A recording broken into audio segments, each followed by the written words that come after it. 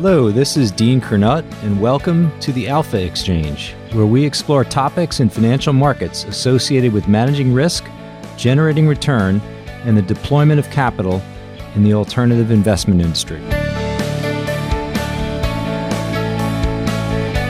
A quarter century ago, as the original tech bubble began in earnest, the American Stock Exchange was full of action. Populated with an aggressive throng of option traders, the Amex was a critical liquidity venue during a period of heady growth in the U.S.-listed options market. It was here, starting as a clerk, that Dave Puritz began to hone the craft that underpins his role today as founder and CIO of Shaolin Capital Management. Through our discussion, we learned of Dave's sell-side experience as a listed option trader at B of A, and then as head of convertible bond trading at Deutsche Bank, and the lessons he gathered in balancing the facilitation of customer business with the management of proprietary positions.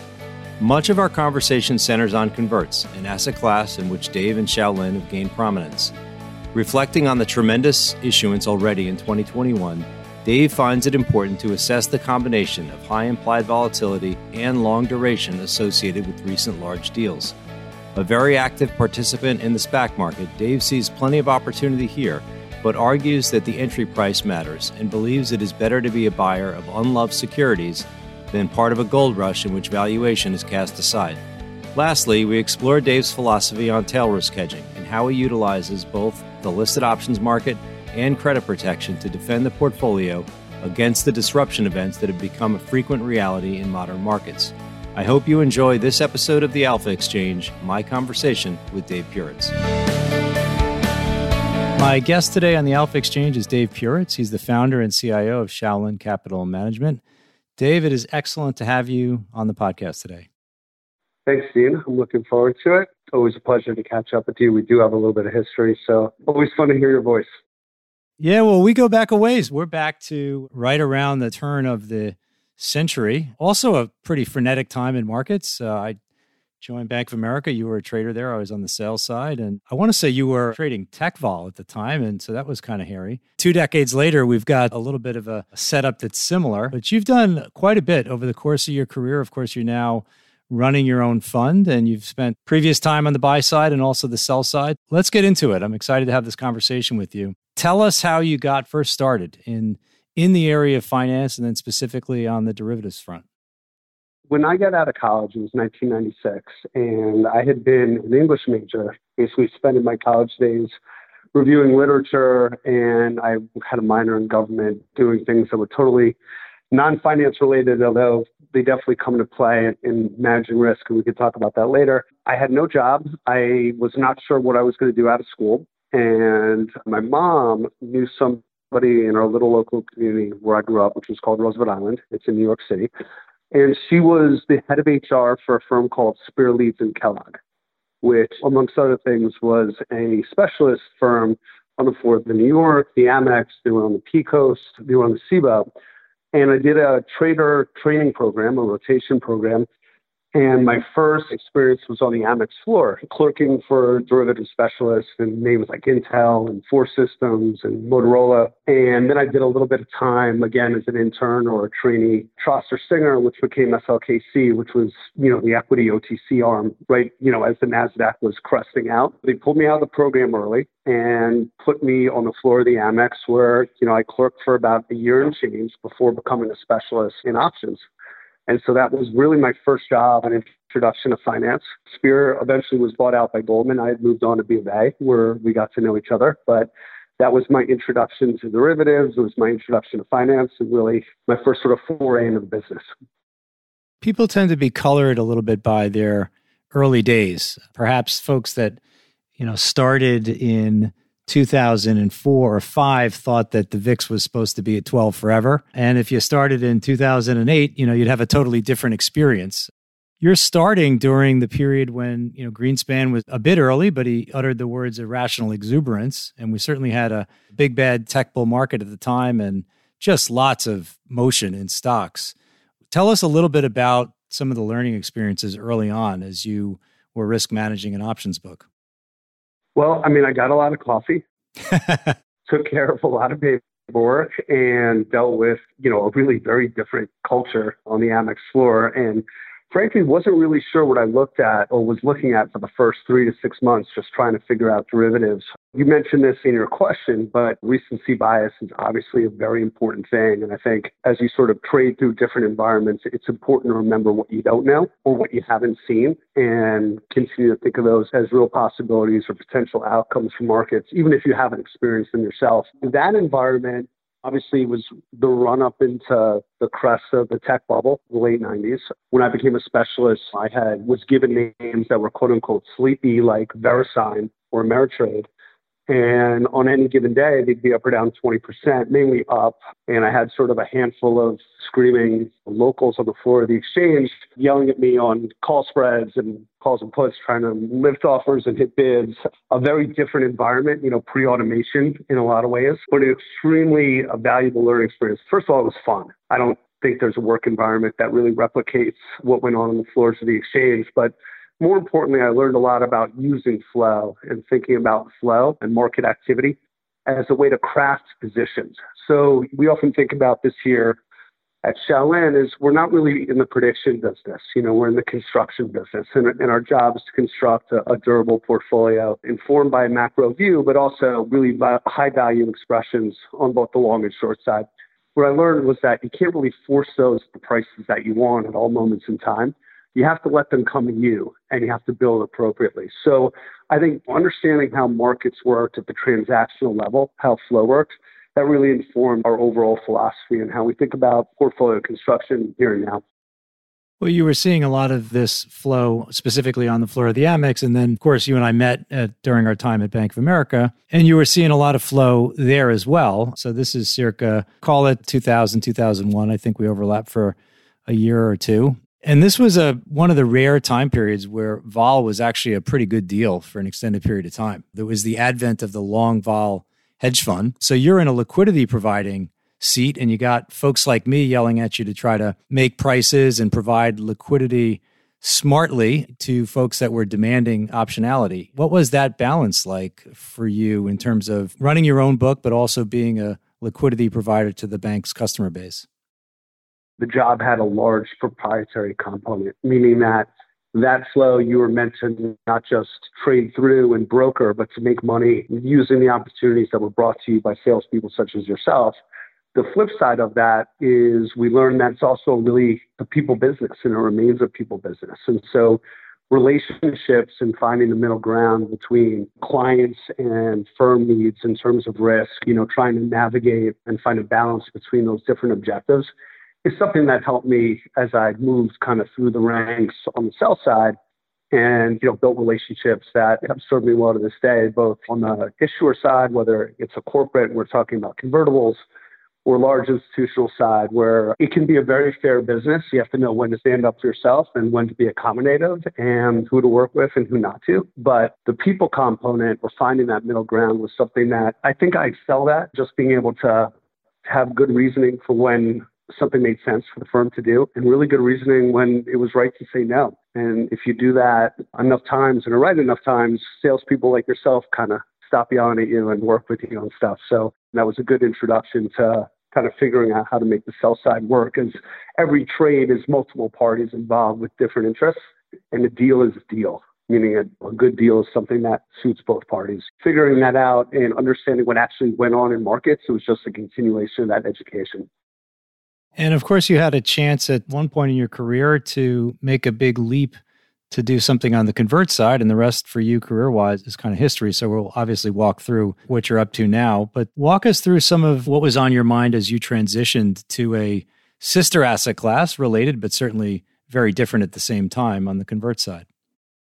You mentioned it in terms of volatility, and converts are interesting because, again, we have so many moving parts. There's obviously volatility, there's credit, there's dividends and borrow. There's also a variety of different market participants that use them for different things. So we take that as a starting ground. Now, when I moved into converts, we were trading almost like a pod structure at B of A. So I would do semiconductors, let's say volatility listed vol and semis, but also convertibles. And at that time, convertibles were an IG product. There's tons of CDS, there were asset swaps, it was L plus 20 or L plus 50, really large mega cap on the run names. So people thought of it as a volatility proxy by and large, and prime brokers and banks funded them as such.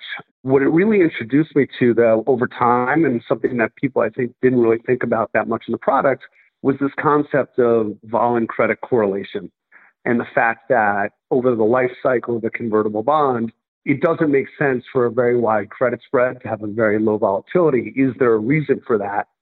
Or is that an opportunity? Because through the life cycle of that bond, if you can price and underwrite things like bankruptcy or recovery, you can look at a range of outcomes that are a reflection of volatility and credit, not just vol. So it's sort of like adding an extra dimension to thinking about risk. I was going to say thinking about vol, but one could say that if you were a credit trader, thinking about vol is an extension of credit. So it's kind of neither here nor there. It's just that there's a heavy correlation. I think as Chris Cole would say, vol and credit are cousins, maybe not brothers and sisters, but cousins. And convertibles have a ton of nuance and embody a lot of that relationship. So it was a great introduction to thinking about credit adjusted vol or floating strike vol as opposed to on the run counterparty risk free listed volatility. It remains an incredibly interesting asset class with a number of people looking at it for different reasons. So that transition I made must have been like 2001. I went to Deutsche Bank and ran a convertibles book there. Eventually became head of converts in 2005 and ran that business from 2005 to 2010 when I did it globally for Nomura. And that was a whole, introduction to Asia and Europe in a way that I hadn't really managed risk in those regions before. So that was a new experience as well. But convertibles themselves are just like 3D vol, adding the credit component, not just pricing those two variables or thinking about how they can move, but how they should move together and how do those combinations present value. That became sort of the underpinning to how I thought about risk management and what we do at Shelton. When you think back to your time, let's say at Deutsche, and you guys were always aggressive on the pricing side, you had a lot of synchronicity, I would say, between sales and trading. So you got a lot of hedge fund business done, perhaps without necessarily the benefit of a giant calendar, as some of your competitors might have had. It was really the blocking and tackling efforts of the sales and trading side, at least from the outside looking in. What are the similarities in the coordination of sales and trading on the convert side relative to the listed options side? And then what are the differences as well? There's sort of a pre-trace era and a post-trace era in terms of understanding that. And I'd probably respond by just opening that what we did at Deutsche Bank, we had to, as you alluded to, the only way to really deliver on profit targets and make money was to run it on a proprietary basis and use capital to drive flow. And so that's what we did, right? We weren't sitting at JP Morgan or Bank of America where, had a certain amount of underwriting fees to kind of support the business and then flow could be sort of a secondary object. Not that that's what those guys did. It's just a nice way to start. I was jealous, frankly, at the time. We turned kind of the sales trading dynamic to our advantage in that environment. As you mentioned, we were very liquidity friendly. We used our balance sheet to be either best bid or best offer and drive trades, knowing that within a certain risk framework, we felt the other side of the trade was easy to find. Pre-trace, you relied on your sales force and, of course, other market participants who you got to know well, other clients, for information and for color on not just what's going on with a particular bond, but what's going on in the marketplace and what are different people doing. There was no kind of transparency on price discovery, so there was no beyond, broker runs, nothing printed. And as a result, sort of the price volatility or the discrepancy between different prices could be pretty violent. So ultimately, that became sort of a test of your belief. And your belief was validated on whether or not you can make buyers or sellers in the context of what you thought was the right price. There are oftentimes you say, well, this is where I'm willing to buy them. I don't really care if Goldman is offered down a point because we want to get these on the book. Other times that wasn't the case, and you had to use your salespeople and work closely with them, who, by the way, have the exact same objective as you do. And we shared that, and I think that was key to our success, to generate the kind of book we wanted and also to make clients happy. So I always thought of sales and trading as two sides of the same coin. We're not opposed to each other. We both want to build important client relationships and do it in a way that protects the firm's risk. Traders have to understand the value of that and what their salespeople are doing.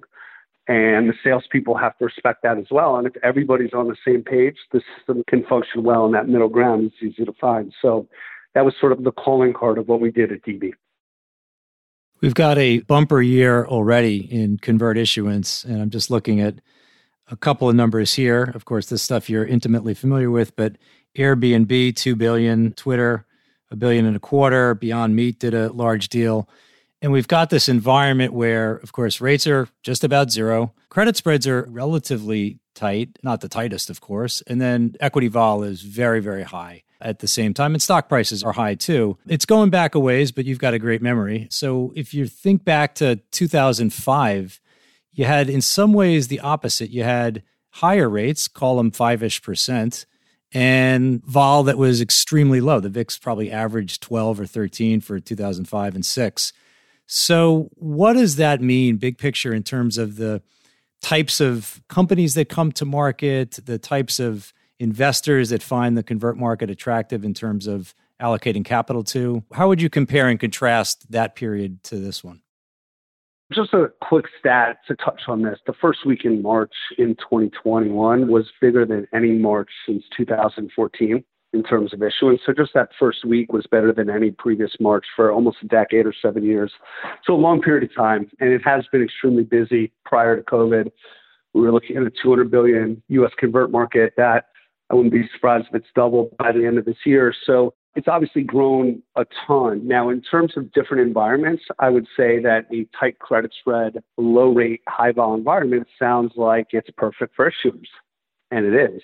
So we're getting a lot of new deals. When you can do a 0 to 0.5% convertible and forward sell your equity up 50, 60, 70%, that's attractive funding. Again, that's the product of, as you mentioned, a low rate environment, relatively tight credit spreads, and high volatility. If I go back and think to previous periods, there's some important differences that we can talk about, including sort of a sea change in convertibles that happened around the financial crisis. But '05 was really a period pronounced by low volatility. And so while absolute vols were low, I think running into that period, a lot of convert managers, they didn't move their vols down aggressively enough. And as a result, there were a lot of problems with delta hedging and being overhedged into up and out call options that as vols came drifting in, they were sort of feeding on themselves. It was a largely hedge fund environment, very different than the one today.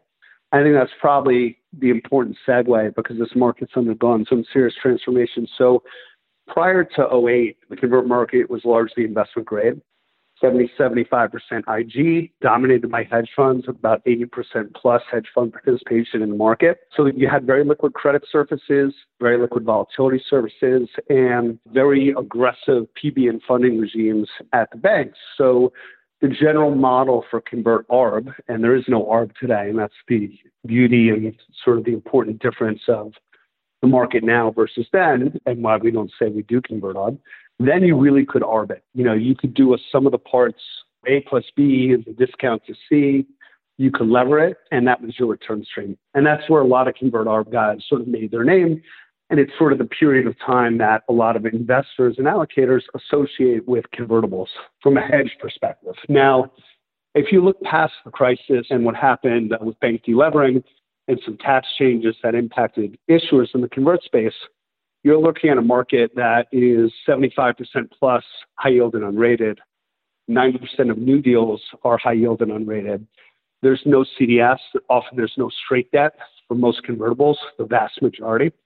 And you have vol surfaces that these companies have, there's a wider range in terms of size and market cap, with the exception of, as you mentioned, things like Airbnb and mega cap tech. There's a lot of small and mid cap issuers in the convert space. Now, that market is more conducive to the environment that I described, or the trading environment that we tend to thrive in, because the issuer base doesn't have observable, hedgeable variables on credit, often less liquid volatility surfaces, hence the opportunity to make a qualitative call and use credit research. And we talk about this a lot here. I think this is the last uncrowded area of credit to underwrite companies that we think would trade much tighter on a spread basis in the high yield market. The other thing that's really important to note is that hedge fund participation post the unwind, post financial crisis, went from 75, 80% to 20, 25%. And still to this day, the most important market participants are long onlys.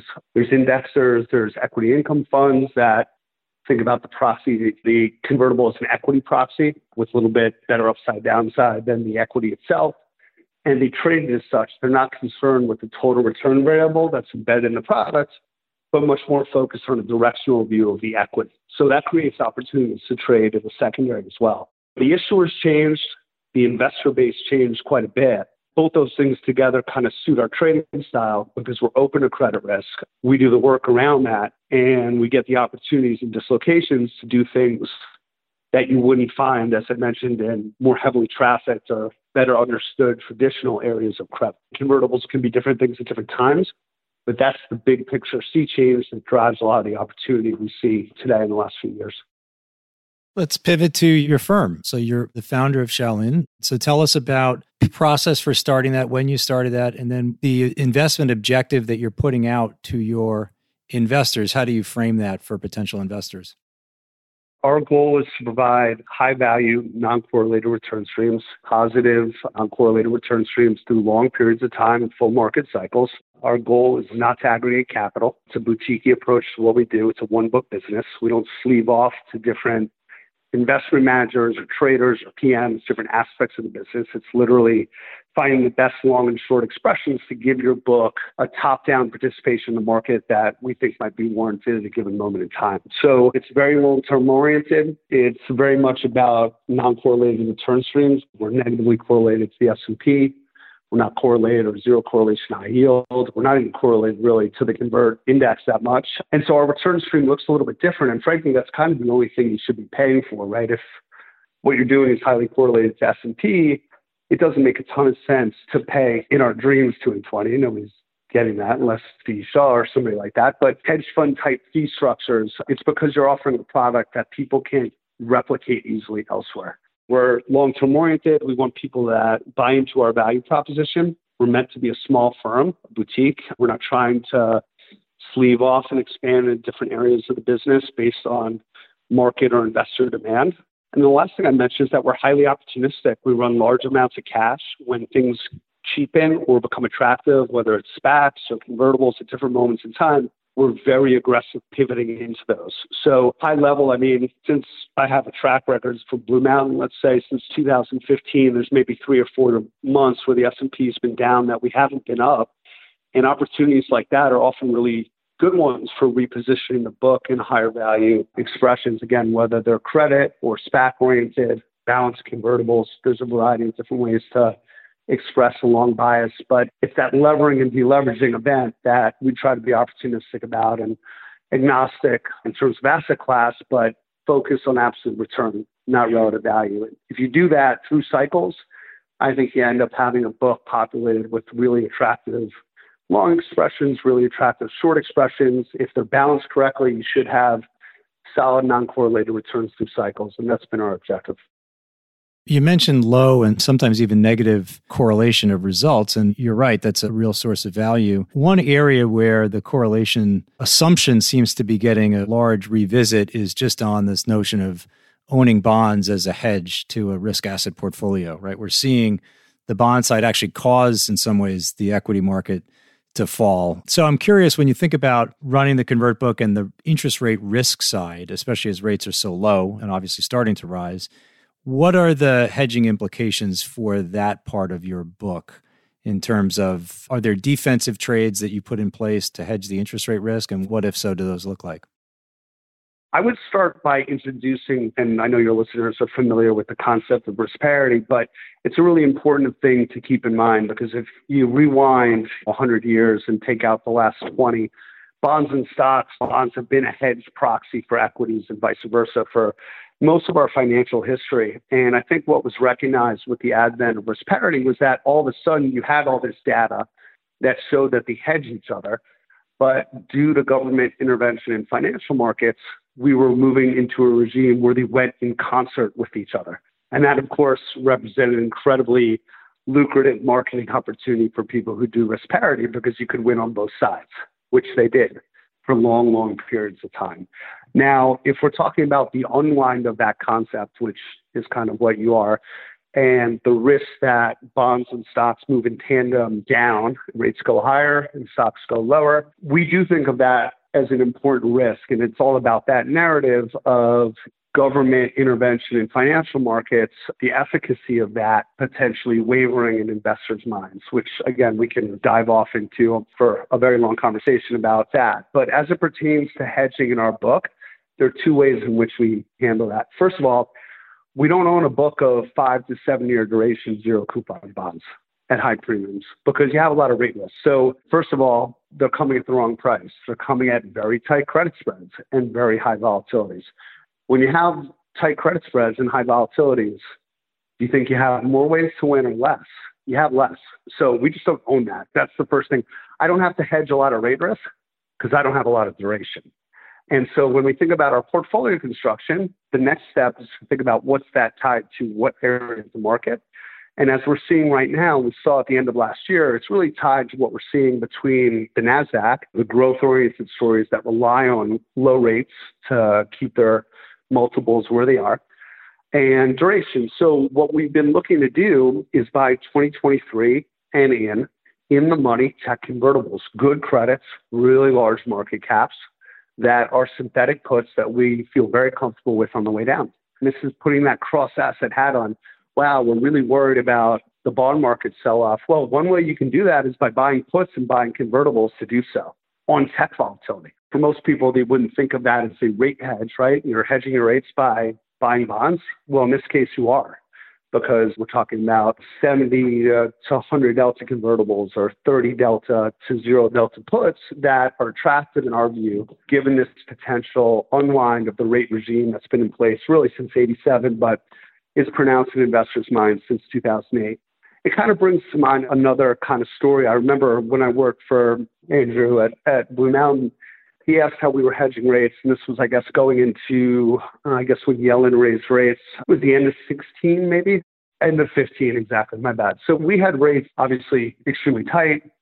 And we had volatility in names like, well, the entire market, but I'm thinking of the real estate space. Vol was towards a sort of cyclical and maybe secular nadir, so extremely low volatility. And he asked how we were hedging our rates. I said, well, I'm buying a bunch of in-the-money REIT convertibles that no outright account wants to own because they're too far away from par. And this was the summer before that. So it was summer of 15. He goes, how are you hedging rates? By buying REIT converts, because we had outright selling to those to us at 2, 3, 4 volatility, single digit vol. And obviously when Yellen did go and raise names like SL Green or DDR, there were a handful of them, good credits, but the stocks all corrected into that and around that event.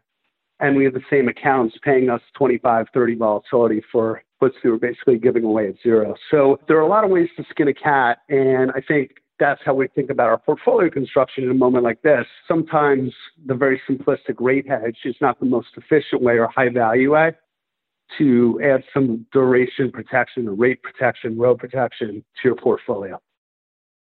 That's a great analysis of finding a pretty interesting proxy hedge. And certainly it's been the case that folks have stared at these high flyers in tech, and clearly it's hard to short something outright that has got, or at least had, so much price momentum.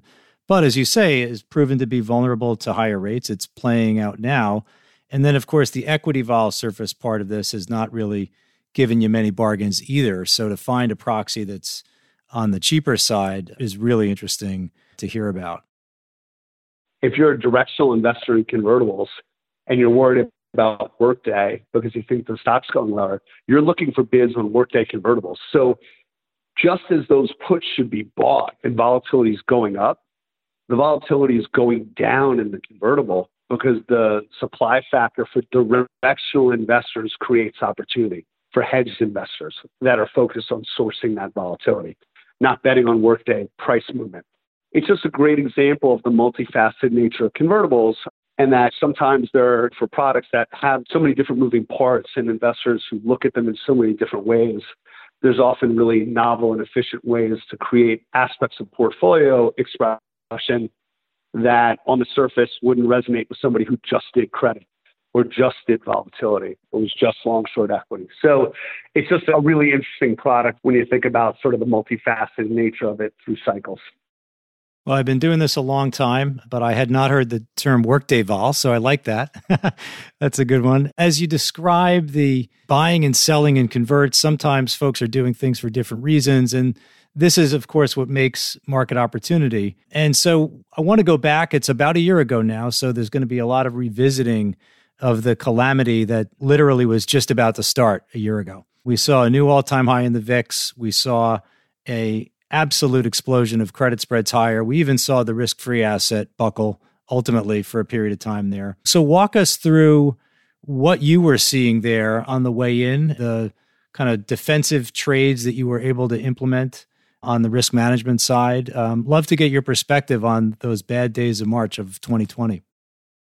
Yeah, I mean, they were trying times. One thing we always try to remember is that pain, if you're doing this right, comes with opportunity. And that's because everybody wants cheaper prices. If it was, they want to have bought something cheaper and have it be marked where it is now. Usually, obviously, you have to have it cheaper and take that pain to get to the point where there's really high value, high conviction investments to put in your book. So with that in mind and being 100% value oriented or absolute return oriented, February of 2020 was not cheap. There were a lot of things that were concerning, both in terms of the level of complacency out there, as well as in the pricing of the worlds in which we traffic. So less so in SPACs, but certainly in converts, credits were like today extremely tight. There didn't seem to be a lot of margin of error, meaning that, you know, at L plus 50 or L plus 100, you know exactly what you can make. So those are really sort of the pennies being picked up in front of bulldozers. Those prices were not attractive by and large to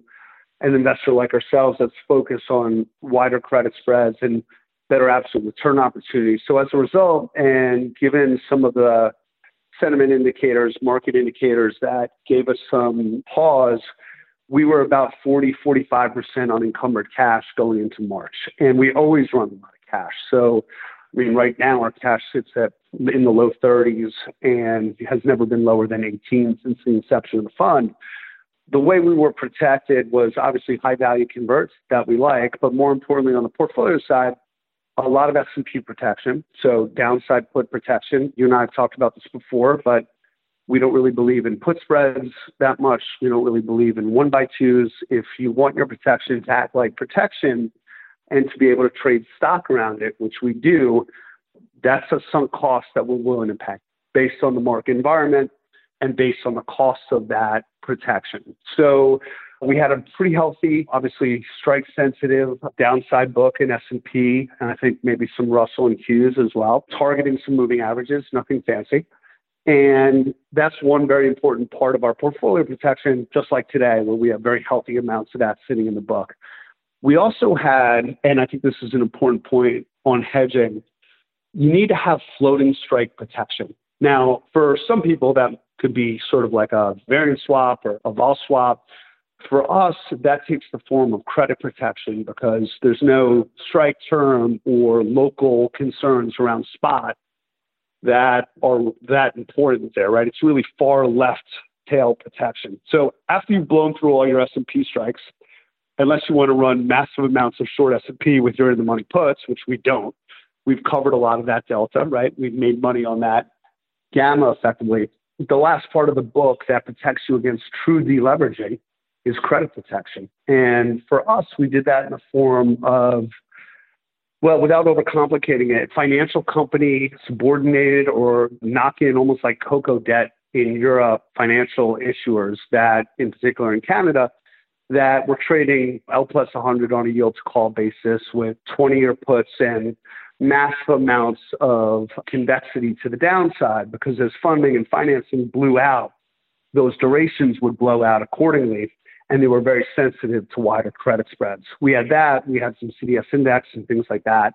The floating strike part of your book really carried us through sort of the back end of the sell-off and most closely resembles true deleveraging.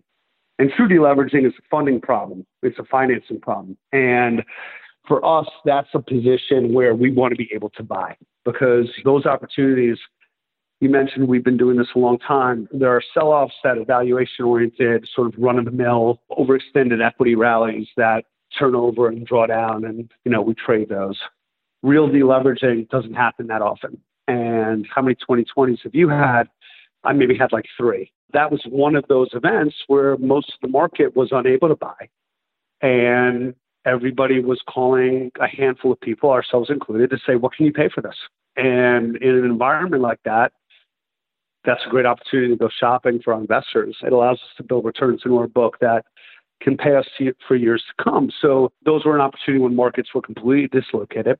We had our credit protection kick in and protect us.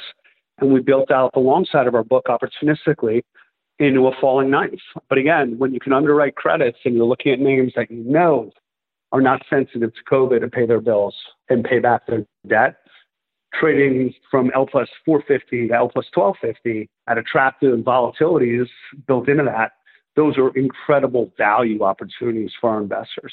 So I guess the way I'd answer your question is we had a lot of fixed strike vol. For way left tail events, we have floating strike vol offered in the form of credit protection. And we like to buy things when things are imploding, when the market's imploding. So that was a great opportunity for us to, with outsized pain comes outsized opportunity. You just have to be not the one that's forced to unwind, but the one that's able to put capital to work. And again, that ties to our core values, the opportunistic side and the balanced, non-correlated side. It was a great opportunity to build alongside the book out. The paradox of the risk off is that just when assets get their cheapest and most inviting to buy, there's no capital to do so. And that's basically what got them there in the first place. But when you have an effective hedge portfolio, it's empowering you to be that buyer when no one else can be. The other part about the hedge, and this is where I wanted to pivot, if you own those hedges pre-pandemic, they exploded in value, whether it was on the credit side or the derivative side, in a way that we hadn't seen since, let's call it 2008. And the hedge becomes really worth something, and it also becomes very risky. When you're carrying something at 60, 70, 80 vol, that can very soon go to 50, especially, and this is where, Dave, I wanted you to really weigh in, especially when the government is now really trading against you. In other words, the government wants this thing to get back on track. The Fed wants it to get back on track. They're playing their role as buyers of last resort, lenders of last resort. And so how do you balance that, where you kind of see that the hedges that you're carrying have gotten very expensive and risky in some ways, set against the government intervention that's likely to be coming?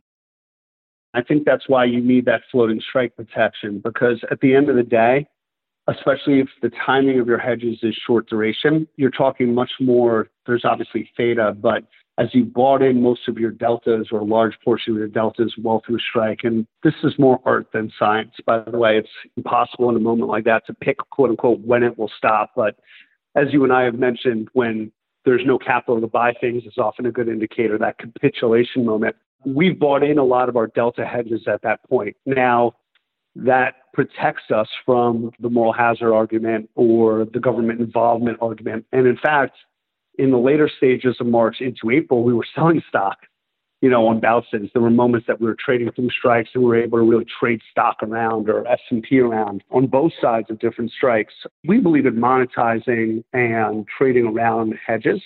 The thing to keep in mind is that if I have a short credit book and it's highly convex because of the structuring of it, we mentioned the duration blowouts, and the cost was 80 bips running for 5 years to be short those credits. We did take some of those off as they went to 300, 400, 500 over. We did take some of that off. But more importantly, I was buying L plus 700, 800, 900, 1200, plus call option expressions of the convertible market. So there's basis risk reflected by time, of course, between these different asset classes. But as I mentioned, my investors are long-term. So the nature of our book, the character of the book, didn't require me to close all those. We closed some, but the long side got built cheaper and better. And again, not just at wider credits, but with call options on the equities that nobody cared about at the time. Think about something like SPACs. When you can pick up low double-digit levered returns for call options for U.S. Treasuries, well, that gives you a lot of room to think about taking your hedges down if your investors can be longer term and you have capital to meet margin calls and buy more. And the same is true for wider credit. So I think it's overly simplistic to say, how do you trade your hedges? Well, one of the ways we trade our hedges, because again, we don't really think about it, it's all one book, right? There's no portfolio hedge book, but we have macro expressions like portfolio hedges, is to build out the long side at better prices. when things rally, you're going to make money. And it's just a matter of time. So closing out hedges, the other option is buying really good loans. And I think we did a lot of the latter. So you mentioned SPACs. I'd love for you to take us through your rendering of this asset class. There's folks that are buying it just to own it. There are people that are worried about that from a long-term standpoint. But then there's a more of a quantitative implementation of trading SPACs. Give us a big picture as to how you and your firm look at the asset class and why you see a lot of opportunity there. Well, we've probably been involved in it on a personal level for far longer than I'd even care to remember. But the SPAC business at DB reported up through me at Deutsche on the convertible side of the business. So I'm familiar with structuring, how the product's evolved over time, the different underwriters, the different sponsors, the entire sort of evolution of the product from sort of a $10 or $20 billion market cap to what it is now. And it's gone through different iterations, right? We've had these ebbs and flows, supply kind of overwhelming demand at different periods of time, and a very quickly evolving structural change, whether that means changes in warrant coverage, duration, the enhanced trust value, incentives that you can give investors, even founders class shares, to make deals work at different moments in time. I mean, at its core, there's a real misunderstanding of SPACs. People talk about SPACs are going to blow up. Well, again, think of it this way. It is a long-only convertible backed by U.S. Treasuries before a SPAC acquires a company. After it acquires a company, it's a stock like any other. There might be warrants left over and things like that, but it has a linear payoff. So when people say SPACs generically have risk, I'm not saying they're wrong. They actually are right, especially at this moment in time. But the structure provides a large amount of downside protection at inception. It's not a when you see like a de-SPAC equity trade to 3 or it's a fraud or whatever, that's just a stock at that point. It's not a SPAC. There's a combination that's been made. I think a lot of people continue to sort of misunderstand the actual nature of the product. That being said, there were two pronounced buying opportunities in SPACs. One was in March when the entire macro backdrop was uncertain. And one was in October when the macro backdrop was more certain, but the supply imbalance was pronounced. And you had a backup in pricing in October that resembled SPAC pricing in March in a much better macro environment than you were obviously dealing with in March. So again, SPACs relative to the world in October were an incredible buying opportunity, one in which we took our exposure as a percentage of NAV from, let's say, 50% to almost 150% of NAV. Using leverage. That opportunity, unfortunately, is not with us now. Most of the new entrants to the SPAC product, depending on their relationships and their experience in the product, what they've done to add value to sponsors over time, either via backends or structuring, and again, working with these individuals as we look to acquire companies, they're raising money that they can't participate at the maximum convexing point. So when you buy a SPAC at 10, it's like a convertible at par, and you're pretty close to a bond floor that gives you good downside protection. When you just raise a SPAC fund because SPACs are super hot, your entry point is more likely 1050 or 1070. So let's say a 5 to 7% unlevered day one. That's not a reasonable condition to continue in financial markets, as you know. So we've done this a long time. You can't name a product that breaks up 5 to 7% every day without there being some sort of change in terms or a change in price. And I think the last 2 weeks, we've seen the prices come down quite a bit. And a lot of players that thought of this as quote unquote free call options take a little bit of a beating, again, because their margin of safety was lower than it should have been if their entry point was the IPO price, right? They're just farther away from a quote unquote bond floor. And that's been a lot of the story of the last week or two. And I think SPACs by and large remain relatively expensive on a data-driven basis if you're thinking about forward returns versus where they have been historically. And that's because we're in a market that tremendously overvalues call options.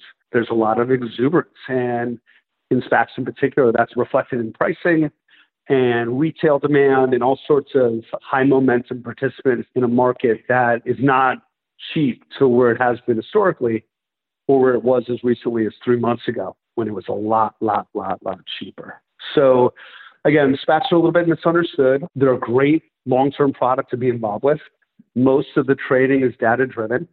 And a lot of the alpha, though, comes from understanding, selecting not just sponsors, but also margin of safety structurally having a good feel for the marketplace. And I think you're going to have a little bit of an unwind, just given some of the kind of irresponsible buying activity and the quality of sponsors we've seen come to market for the first time. This mania has been pretty pronounced. So last thing I would say on SPAC's theme, this is why we only do one book, why we only have one fund. I mean, we've had investors ask us to do SPAC funds, but that position that we've earned in the marketplace, that ability to enter a SPAC at 10 or, par effectively, if it was a convertible, not at 105, that's valuable to our investors. And again, philosophically, that's why we have a single book concept, and we don't want to cannibalize those investor returns or our long-term partners that are LPs in our fund by all of a sudden raising a bunch of money because we can in SPACs. That would be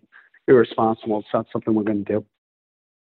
Well, you make this big distinction between the de-SPACed result of now you got a company and people are probably paying too much for the hope and dream of massive upside. And then you have the period beforehand, which is, I believe, in your rendering, more of a vol trade. And if you think about the equity option side of things, one of the things that has really been a post-pandemic result is that the options market is just undersupplied in terms of vol sellers. There's this pretty persistent, I guess I would call it, imbalance between the demands that are coming from retail for gamma, short-dated upside calls, and then the ability of the street, especially through this risk recycling process, to sell vol has been compromised by all the loss experienced last March. Is it the case that the vol aspect of trading SPACs has just been a better deal to source convexity than the equity derivatives market from your standpoint? There's a natural attraction to the structure. Again, there's the convexity component to the structure, but just like any asset class, that convexity and the value of it depends on the price. And so again, I agree with you, and I think we're kind of saying the same thing, that the YOLO call buying effect, working hand in hand with retail SPAC demand or new entrant institutional SPAC demand, they're kind of part of the same phenomenon. I would agree with you there. The point at which I maybe disagree is that it's not really a vol trade, and the same way buying calls is not really a vol trade. Those are directional investors. It's the same thing with SPACs.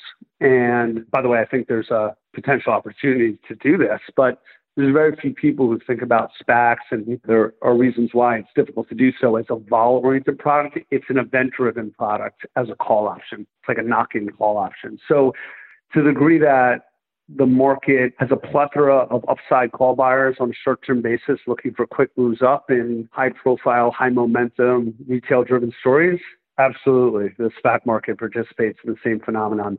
And just like that call buying phenomenon, you have a tremendous amount of risk when you're buying that stuff at the wrong price. And SPACs are no exception to that. Well, let's finish our lively conversation with a survey of the macro. As a CIO and someone who's responsible for a cross-asset book, you're playing whack-a-mole like the policymakers are as well. Things are popping up out of nowhere in terms of things you didn't think were going to happen, and markets are responding to a whole host of risks. Give us the big picture of how you think about that and how you incorporate the macro element of the realities of our risk environment into your process, which tends to seem to be very bottoms up, but you obviously also do a fair amount of macro overlay as well. So I don't think you could separate the two. I think anybody who thinks that their price action within a given asset class or instrument, other than something hyper idiosyncratic, is somehow immune from a macro narrative or the dominant macro narrative or shift in that narrative. I just think that's incorrect. I think the macro narratives generally, along with very technical factors like supply and demand even, give you the opportunities to enter and exit thematic expressions at attractive levels. So we don't really separate between the two. We just make sure that we underwrite our expressions with a very heavy fundamental bottoms-up process, to your point. Now, the macro environment that has kind of dominated, I would argue, since 87, but certainly since 2008, has been this engineered outcome. Money effectively is free, so we can look at our success by the value of the S&P and hope that that somehow generates some trickle-down inflation into the regular economy. That's been the monetary approach to really all financial markets since '08. And we've seen that most pronounced, obviously, in rates. And when people think of that as a safety net, they're pushed out the risk curve. I'm not saying anything novel here, but I feel like that's been the case for some time. And it took the world outside of professional investors a decent amount of time to realize that was the world we were in. And so for me, the biggest risk factor is how that narrative can change, how that big picture perspective might be changing right now. And so what are we seeing that's new? Well, we're obviously seeing steepening in the yield curve. That's been a warning sign before for drawdowns and has prompted quick reassurance from the Fed that they'll be there holding the market's hands. What I do think is different and notable is that this potential shift from monetary policy as a way to generate real growth or quote unquote, inflation as growth to fiscal. And I think this goes hand in hand with politics. So, we've had a shift, I don't know if you noticed, but Kuroda a month ago sort of talking about tried to engineer inflation. We use every tool in our box and we failed. And then, you have Yellen speaking about wealth inequality. Those kind of comments, I think, are a result of a shift in the wind a little bit. And we've seen that both in the election and in some of the polarization and sort of class warfare overlay among stories, even like the GameStop story. And so for me, what I think of as a bigger picture macro concern is really just being aware of the fact that you might be able to engineer inflationary outcomes, especially as policy shifts towards things like raising the minimum wage or infrastructure or UBI, whatever that might be. You might generate real inflation, but it's really about belief and credibility. If the Fed couldn't create inflation doing what it was doing before, which was monetary, and they say, let us run it hot and we can control it, and the policy shifts fiscal. And not only that, it's a policy that doesn't explicitly target financial assets as the scorecard for success, which we've heard Trump for many years talk about, hey, everybody loves me, I'm doing great, stock market's up. Well, that may not be the same scoring method that other political parties use and ones that are Senate right now. That's a very important change in terms of thinking about risk and the potential for outcomes to be different. Because if you're not prioritizing S&P returns and your goal is actually different from a fiscal perspective, I think you can end up in a situation where you do create inflation and potentially there's a risk of inflation sort of being something that people question whether the Fed can control. And there's obviously, I think, in our future, things like yield caps, and people talk about that. But all of this translates into the currency. And so I think a lot of what we do from the macro side, beyond sort of the short-term factor stuff that we talked about earlier, is trying to understand interesting convex ways to think about currency as the ultimate outlet for this macro narrative unfolding over long periods of time. So I do think there's a lot going on. And I think we're in for a big change in sort of theme, I believe, over time. And I'm not sure exactly where that ends. But I think in terms of how you construct your book, and I said this at the outset, we don't predict things because we're not that good. We construct books that are durable for risk considerations. That's a risk consideration we are preparing for. And I think you should be thinking about as you construct your portfolio if you want to have good, durable, long-term returns for a long period of time. So I guess that touches on some of the macro, some of the politics, without getting too specific on what those themes are. There's some important stuff that I think stories are kind of shifting around here, and that's really notable from an investor perspective. Well, we will leave it there. DP, it's been excellent to catch up. Our guests will enjoy the conversation, I'm sure, and I want to thank you for your time today. Thanks, Steve. Appreciate it. Thanks for listening to the Alpha Exchange. Before we go, I wanted to share with you an inspirational investment symposium I'm hosting on May 11th and 12th on behalf of MacroMinds, the foundation I launched in 2018 in order to raise money for nonprofits that focus on helping improve educational opportunities for children in the New York area. Our initiative is based on two primary ideas. First, educational shortfall for families is self-reinforcing. One statistic: the children of college-educated parents are 7 times as likely to go to college as are those whose parents did not finish high school. Working together, we can help push back against this cycle. The second idea behind MacroMinds is that the community of finance professionals is at its best when we engage together on the many difficult questions out there. Disinflation, crowded trades, monetary policy, cryptocurrencies, and the cost of hedging are just a few of these. Set against these uncertainties, what are the considerations most relevant to portfolio construction? What's the next big thing in finance and markets? On May 11th and 12th, these important topics will be explored. I couldn't be more excited to bring to you such accomplished market professionals who are offering their time and providing their insights. I hope that you will consider both attending and sponsoring the event. More on MacroMinds and the symposium can be found on our webpage, macrominds.org. On behalf of our partner charities, I sincerely thank you for your support.